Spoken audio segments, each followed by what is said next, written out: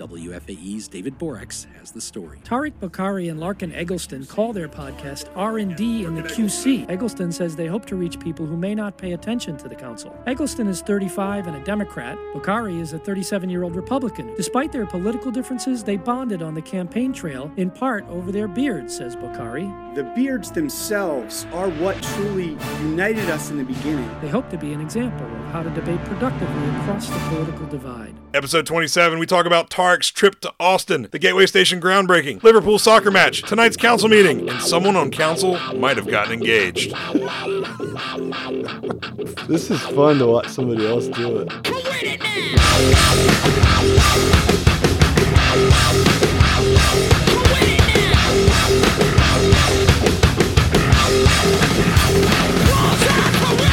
It's episode 27, folks. Live, pre-recorded, R&D in the QC. Larkin, welcome back to the show, my friend. Hello, sir. We are here now in this beautiful, luxurious recording studio because all our offices are turned upside down. And you know what? They put nice chairs. Your office is turned upside down. My office is completely back to where it was. You have your stuff together. I do. I'm very organized. I am not. Yours is still in boxes. True. So we're in the spacious confines of the basement CLT Gov Media Headquarters recording studio. So what have we been doing since our last episode? A lot of stuff. You left town. I did. I went to Austin, Texas, where I got to participate in the RNC site selection committee and then the broader RNC meeting activities that were down there. That was a lot of fun to experience, and we were awarded RNC 2020 by them, as everyone probably knows and is aware from the news. So that was an experience I won't forget. And for the first time ever, I got to see the city of Austin. Although I didn't get much time, I grabbed a scooter, electric scooter, and went up and down a few areas right before I left, so I could say I at least saw a little bit of the town. And it's pretty impressive. Austin is a lot of fun, and with the music stuff that we're trying to help support in Charlotte, I think makes for a good case study. So you have to find another excuse to get down there. It is definitely one of the live music capitals of the world. What were you doing? I was back here while y'all were in Austin, and equally exciting, for me at least, was that we did the groundbreaking. Councilmember Phipps and I and a number of other state, local dignitaries and staff members who've been involved in this over the course of what's been decades of work to get to this point. We did the groundbreaking for the it's going to be Amtrak along with a lot of other entities in the Gateway Station, which will be located right near the corner of Graham and 4th Street uptown, kind of catty corner from the baseball stadium, and will bring together the services of CAT's Gold Line streetcar, CAT's bus, eventually, hopefully, CAT's Red Line that will be rail to the Lake Norman area, and Greyhound and Amtrak.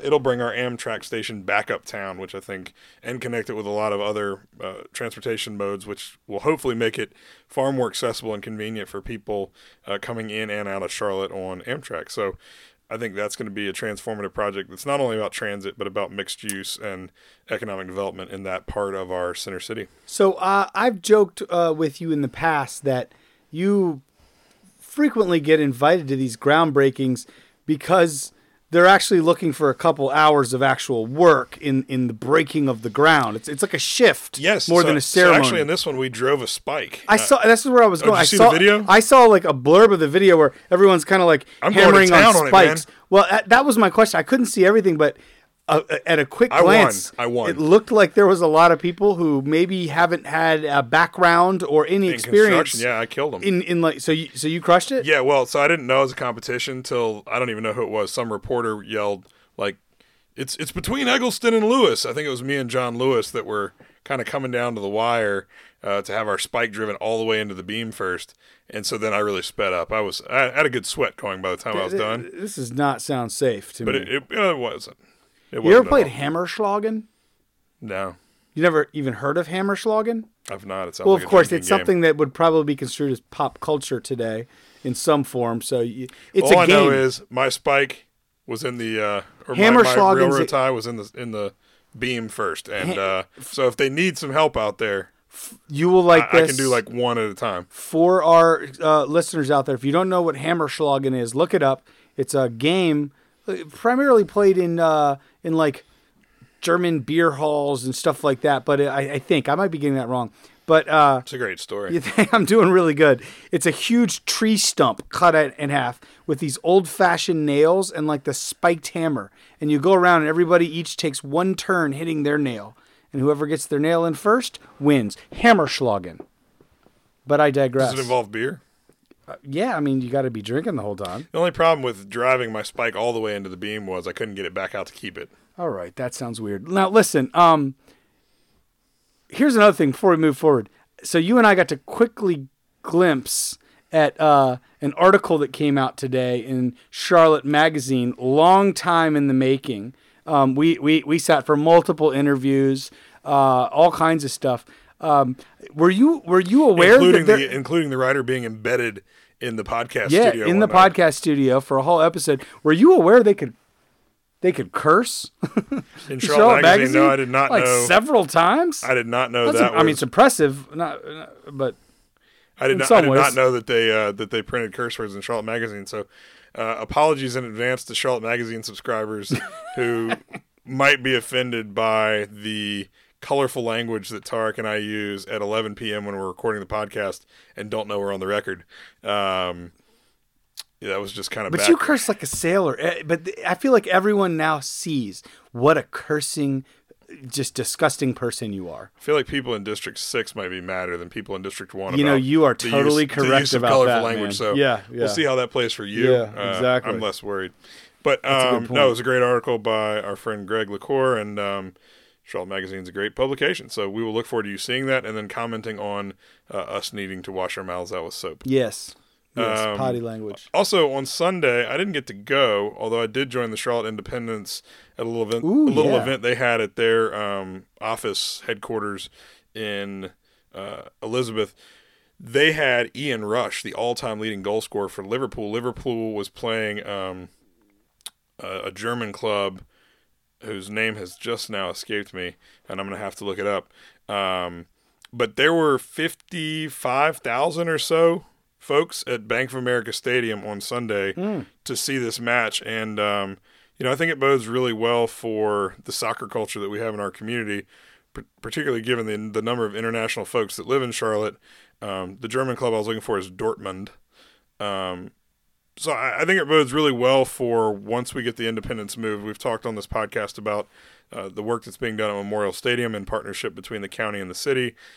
And I just think it's going to be a huge success for the Independents. They're already doing well in their home out at the Matthews Sportsplex, but bringing them into or near to the center city, I think, is going to be a huge opportunity for them. And we've demonstrated over and over through some of these international matches that there is a really great appetite for soccer in this community, and I think that's just going to continue to grow. And we've heard from our new, only through the media, we still haven't talked to him about it, but through our new Panthers owner, that he's got some interest in MLS down the road, and maybe a co-location there with the Panthers in the Bank of America Stadium. So I think a lot of opportunities for soccer, and this again was just another demonstration of the appetite that exists for that in our city. Yeah, it looked really exciting. I wish I could have made. How many touchdowns were scored? 4 touchdowns. 4. People say that like a 2-1 soccer game is slow and boring, but if you think about it like football, I know you're just making a touchdown joke. No one complains about a 14-7 football game, but that's essentially the same thing. I got to be totally honest. I was I had like a bit of like let down after the World Cup was over. I got so wrapped up into all that it was really fun to have like sporting events at like 2 p.m. in the afternoon on a work day to sneak away and watch. So I miss World Cup soccer. I wish we could. Well, I wish maybe the United States had been in it at all. Yeah, that makes it more exciting. Yeah. I think one of the benefits of having been awarded the World Cup for, what would that be, 2026 maybe, that we're co-hosting with Canada have a and little Mexico. Time to maybe field a team. Well, but I think actually soccer fans can let us know if I'm wrong about this, and I'm sure they will. But I think the host country is kind of automatically in. or has at least some advantage towards getting in. So We should maybe start a sports talk podcast. So don't think we should. the British Open, man, Italian I know dude, Tiger didn't win, but that's all I know. first Italian dude ever to win a golf major. Congrats, whatever your name is. I mean, I can't remember his name either. So this is why we don't have a sports podcast. Back to politics. Today's Monday. Monday. And we had we finished our zoning meeting from last week, and Case we of had the a business Mondays. meeting with a lot on the agenda. It was a 103-page agenda that was put in front of us today. Where do you want to start? We also had an economic development meeting today. Well, let's start. Let's M. Night Shyamalan this thing where we reference the end, but then we stop and not talk about it. Is that the Memento movie? Oh, no, not at all. Wait, he did That M. Night movie's kind of Shyamalan in do reverse, Memento? Or it's like flashbacks and stuff? I mean, I tried, man. This is impressive, but I think you might be wrong. But it's Okay, impressive well, I that you tried. just did something. Yes, the little with the Polaroid picture. Yeah, whatever. So anyway, it was an engaging end It to was the meeting, but we digress. We'll go back to the beginning. Oh, that was we a just teaser. that I was an see. M. Night Shyamalan teaser. We'll tell you what that means later. Yes, and it's interesting. So we had a whole bunch of speakers that came and talked about their public view and their time to have their public forum comments on the affordable housing bond. And, we've debated this one on this pod many a time in all kinds of meetings. Our time is done, really. We've approved it in the budget. It's going through. This was the community's time to come and speak prior to the this going up to the referendum language and stuff that's going to be popped up on. But the thing I loved about tonight was I would have expected the community to come out and just continue to kind of say, let's keep going and let's approve the 50 million and we're in support and go. They all said that, but they also said, but you know what? We're looking at you guys to hold you accountable, that you spend this money wisely. And several people called for a real true focus on under 30% AMI. Several people called for an independent community-led oversight committee of some sort to be able to read and weigh in and provide feedback on these things as they come through. So I was very pleased that now it seems everyone's switching gears to, all right, we've all done our part. But let's not just go to a straight sales campaign to make the city approve this. Let's make sure that we have some process and control in place to make sure we're going to spend this money wisely down to every single dollar.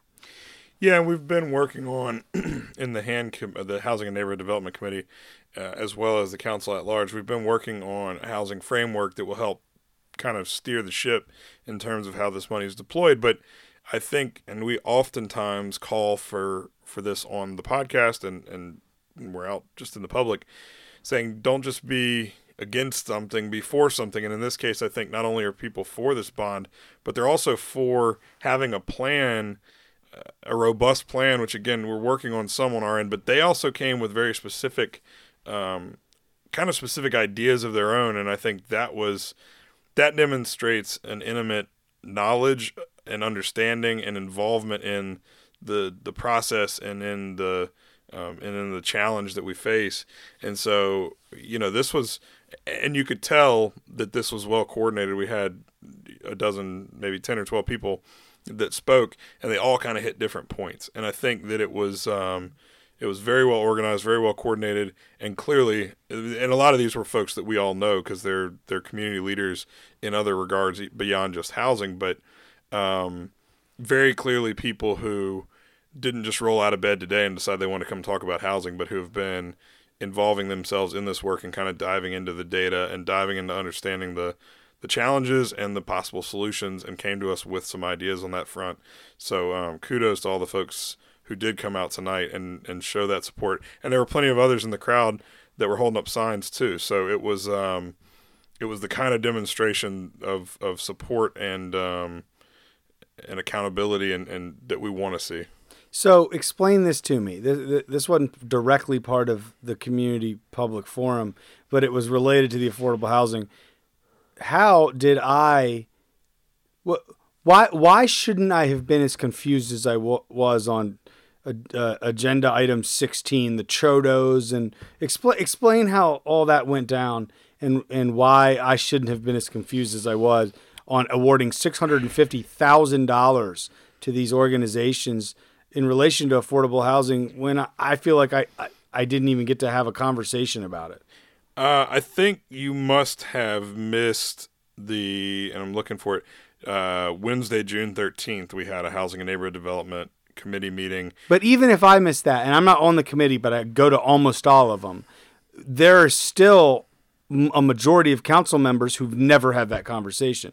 I talked to Braxton. I talked to Maddie Newts. I talked to a couple people as I was trying to sort it out. Neither one of them had any idea what this was. Well, again, I mean, with part of the way that we structure our work is that things go through committee, whatever committee they are most relevant to, and in this case, obviously, Housing and Neighborhood Development. The money that you're talking about that we spent was, or that we allocated, was for one project in the Greer Heights community, one in the Druid Hills community, both of which will be affordable for purchase housing. And so it went through committee.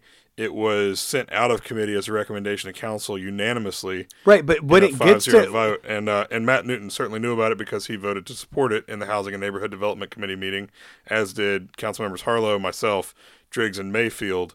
It was unanimous out of that. Now, it's been a month. There's been a lot on our plate in the month since then, and so maybe it wasn't top of mind for folks, but that's part of the process. And then tonight, that presentation was made. It would have been made, but for the fact that we ran out of time during our dinner briefing. That's the opportunity for folks who aren't on the committee to ask questions. But again, it had 5 votes coming out of committee. Really only needed one more. So I voted for it, but I was uncomfortable. Everyone did. I almost out of principle wanted to vote against, but I felt if the city manager hadn't spoken up and said what he said, I might have. But so let me ask. So you did this. So let me pose my question to you. How do I know? Even though I know for purchase is different than for rent, but when you look at affordable housing in general, right? Clearly, we know that 30% AMI and below is the crisis zone, and clearly we know that when we're looking at there or slightly above, our average for rent is somewhere between $10,000 per unit for like an away home type program, all the way up to about $35,000 per unit for the most expensive 4% money, not the cheaper 9% money. So if you look at that per unit, you're talking about rental units. But rental units or for purchase, we've done a ton of analysis on rental units, and I know that $35,000 per unit for rental is not that great of a deal. $25,000 to $20,000 is great. $10,000 is unheard of, but that's not exactly per unit cost. So my question is $59,000 on average for 11 units. So that's putting $650,000 to do that. Is that a good or bad deal for purchase? And how do we know? Because we have nothing to benchmark it on. Well, there's a bunch of angles to look at it from. I think to your point, we could probably ask for and then dig into more data on understanding an average cost per unit for purchase, but completely apples and oranges. And we've discussed on this show the fact that we've got to have ways for people to step up through rental prices to the point where maybe they can afford to purchase a home and start to build equity and start to build wealth through home ownership, not just be renting in perpetuity. So that's got to be an option. And we also know that there's not really... Is $59,000 a lot of money or a little money in accomplishing that? Well, I think in both of these neighborhoods, you also have to consider how quickly property values are rising. I mean, the Greer Heights community is nestled in between the Mint Museum in Eastover and the Elizabeth community. So, I mean, it's kind of getting squeezed, and the property values there, people are just buying and tearing down and building McMansions or buying and just turning around, maybe slapping a coat of paint on it and jacking the price up. The Druid Hills community is starting to see some of that as well, with a lot of the things that we love that are going on through that North End corridor with the North End Smart District, with Camp North End. Those are all good things, but they're driving property values up. So part of it, too, is we know that to put things in strategic areas is oftentimes going to cost more than to just be out looking for the lowest land costs. But this is my point, man. Like, I feel like people jam things through. Like, let me make an example here to you, right? And I would have drilled into this offline, online, had I known this was a thing. And maybe it's my fault. Maybe I missed it. But if you think I'm going to make up a number, let's say that house and these 11 units for purchase, which I'm a huge supporter of this for purchase angle and home ownership for affordable housing needs we have. But let's say that house costs $120,000 at the end. We subsidized half of it for this. Like, is that the right leverage? Is maybe $40,000 per unit a good deal? Like, we just don't know is the punchline there. And I hate the fact that we roll. This is what the community was telling us today. Not directly pointed at this, but just in general. Transparency, figuring it out, using the dollars as best as they can be used. And I don't feel confident that I got the questions I would have asked answered before voting for this, because there was no chance. So one thing on this, and then more of a process point I'll make. The manager touched on this, and won't get into the weeds of it, but there's a certain type of deal that this kind of falls into, where we have the opportunity to take advantage of leveraging our dollars with outside dollars, and that's what's happening in both these instances, where a far greater amount of outside dollars are being used towards these, and we are contributing a much smaller percentage. So kind of not, these aren't similar deals in the way that they're administered per se, but in as much as like the 9% deals, we say, well, hey, we're going to get 2 or 3 of those a year and we're always going to approve them. It's just kind of a foregone conclusion. A little bit of a similar situation here, where you say we've got a couple of these opportunities that are going to present themselves more, not even more often than not, pretty much just all the time, we're going to approve them because there's a small handful of them. But the larger point I'll make, and I made in our dinner briefing tonight, I think speaks to why it's it's easy for you or anybody else to miss stuff in the agenda. I mentioned we had a 103-page agenda. One of the things we didn't even get to tonight that they'll get to in August is talking about efficiency in government. And I made the point tonight that we really have to consider raising the threshold at which the manager has authority to authorize contracts, because right now, I believe across the board, we're at $100,000. Anything that's more than $100,000, the city manager has to bring before the council to approve it. So for reference, and it's hard to know what the right number is, but for reference, every other metropolitan area in North Carolina, Durham, Greensboro, Winston-Salem, Chapel Hill, I think even High Point, Wilmington, they're all, there might be 1 or 2 at $250,000. Most of them are at $500,000. I want to say one might be at $1 million, but for more or less, most of them are around $500,000 that the manager is authorized to sign off on contracts up to that point before they have to bring them before council. And so you'd say, well, you don't want to lose oversight. But what ends up happening is, in this case, tonight, the first 2 items on our consent agenda, one was to authorize the fire department to buy the foam that's put into some of the trucks to put out certain kinds of fires. The second item was to authorize the purchase of boots and helmets that our firefighters need to outfit our incoming firefighters, and also to just replace ones that have worn out due to wear and tear. Those are the kind of things that's not what city council is supposed to be doing. Steel-toed boots. We're not supposed to be that far in the weeds of approving things that are just flat-out necessities for our fire department. And then they've done the research to say that, for the things that fall between that $250,000 and $500,000 range, over the course of the last year or two, only one of those has actually ever been voted down. And so only like 4 or 5 of them have ever been pulled for discussion, and then only one of them's ever been voted down. So it's just an exercise in futility, because they're ultimately all those kind of level of purchases and contracts are always going to get approved statistically. And yet when you have a 102-page agenda, it's hard to even find the stuff that's more important, because when you're looking at things like those contract approvals, it's easier to miss because there's just so much stuff there that, hey, there's this housing thing that I might want to dig into a little deeper between the time we get our agenda the prior week and the meeting on Monday. And in that presentation, you would have seen, okay, well, this went through hand committee. This was voted unanimously out of committee as a recommendation to council. But you just get bogged down because there's so much stuff, most of which is just not significant enough to be on our agenda in the first place. You know, I don't disagree with you there. I think the thing that's bothered me, and I've been noticing it in a variety of ways with the whole consent agenda approach since we basically started, was that's supposed to be things that are already decided and agreed upon and approved in the last fiscal year's adopted budget, and they just fall over that $100,000 threshold.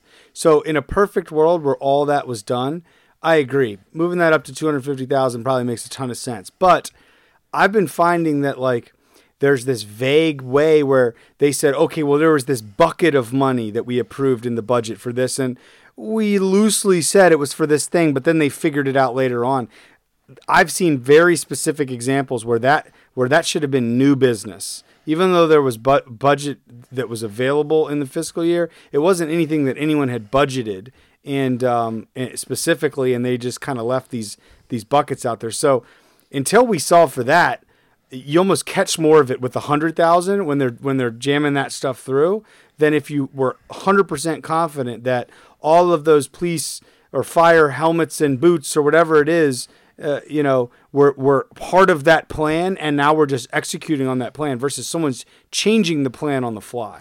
But also we have to consider what should be the priorities of our staff. And if our staff's having to compile a 103-page agenda, or 102 pages or whatever it was, that's time that staff is spending that could be spent on our more pressing issues and needs of the city. And each of those pages, I mean, anybody who's looked through our agenda, each of those pages, it's not just like a one-liner that tells you what the thing is. I mean, it's really a breakdown of each individual ask and vote. And, that stuff doesn't just get made in 5 minutes. So all of the staff resources that are being dedicated to making this painstakingly long agenda every week could be redeployed on tackling some of the issues that we all ran on. And none of us ran accusing the fire department of being wasteful with tax dollars on boots and helmets. I mean, the fact of the matter I is, thought I heard that in one of your stump speeches. That's definitely not.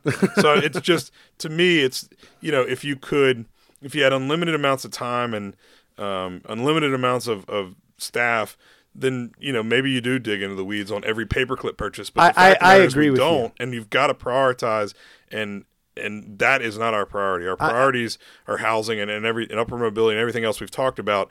Let's have staff working on that, not working on writing a detailed explanation of why the fire department needs boots and helmets. I agree. The only asterisk I'll put next to that agreement is I still don't fully trust the process works at optimal levels. So I like the ability to try to glance and catch things. And I have caught things.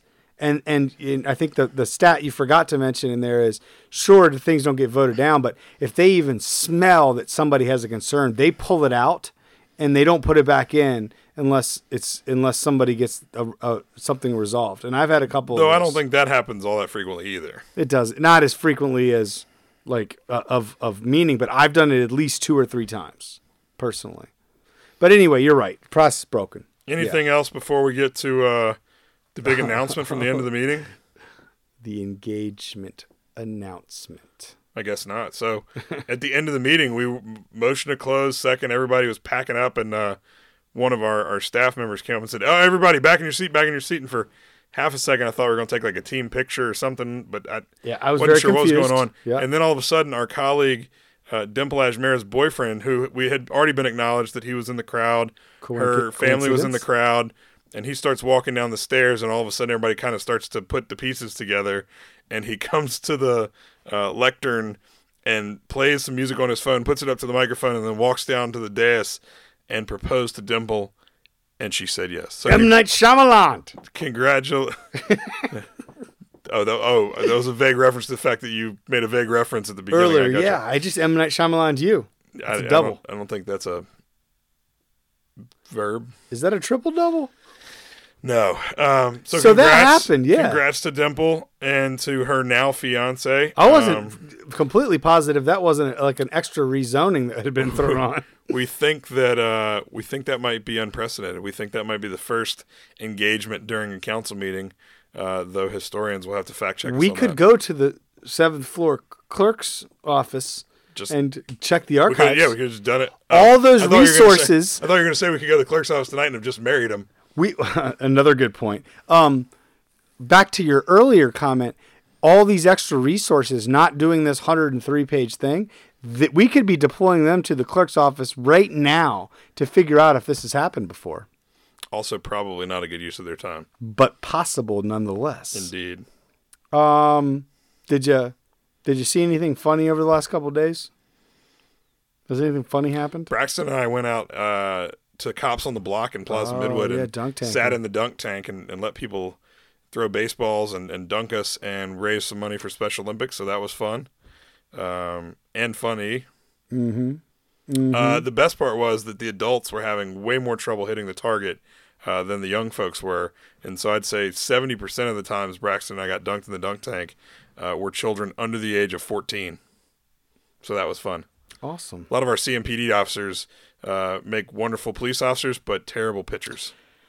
You know, one other thing I want to mention, and I want to encourage you, my friend, to think about this, is so I have cold turkey gone away from all social media and media as of end of day Friday to now. I've lasted. But if I do that too, then no one will ever hear this episode. That's true. All right. Somebody's got to stagger it. That's a good point. But I'm going to tell you, I probably had the most peaceful weekend of my entire adult life. Did you cut back on your blood pressure medicine this weekend? Yeah. I didn't even have to take it. I'm just kidding. I don't have it right now. I probably need it. So just not having, I posted up there on all the major channels to say, I'm just taking a break and explain why. And then I deleted all the apps off my phone. You know, it's completely gone. So I'm not getting notifications. I don't know what's going on out there. And I kind of haven't tricked myself out of looking at my phone like every 8 seconds still. But there's nothing there. And it's a powerful tool. And I will be back because it's a powerful tool that I signed up to use. But man, it is just great not having, you know, somebody arguing with me over why I'm doing something that like has nothing to do with anything. They're probably still arguing with you. You're just not arguing back right now. I just don't know what's happening, which is ignorance is bliss. Exactly, man. But it reminds me of a world, even your age, in a world where social media doesn't exist. We lived in that world, but for the last almost decade, back in the Oregon Trail days, exactly, man. That was our social media. You didn't know anything Oregon until like the guy was like, "You died of dysentery." Died here, right? When you got to put your own name. Wow, that's a pop culture reference, dude. Good job. But I highly recommend taking a little break from social media to refresh and recharge, especially when it's nasty out there. Gives you time to practice fording rivers with your oxen. I'm going to be working on my axe throwing at Lumberjacks in the Belmont community of District 1. Come on over. Come on over. I wish that was in my district, man. Yeah, I should don't talk think to that him. would fly down there. Oh, it would fly. Well, the axes would fly. No pun intended. I think that's it. I think we did it, dude. Let's go home.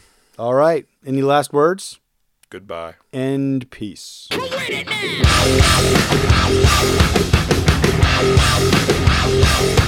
now!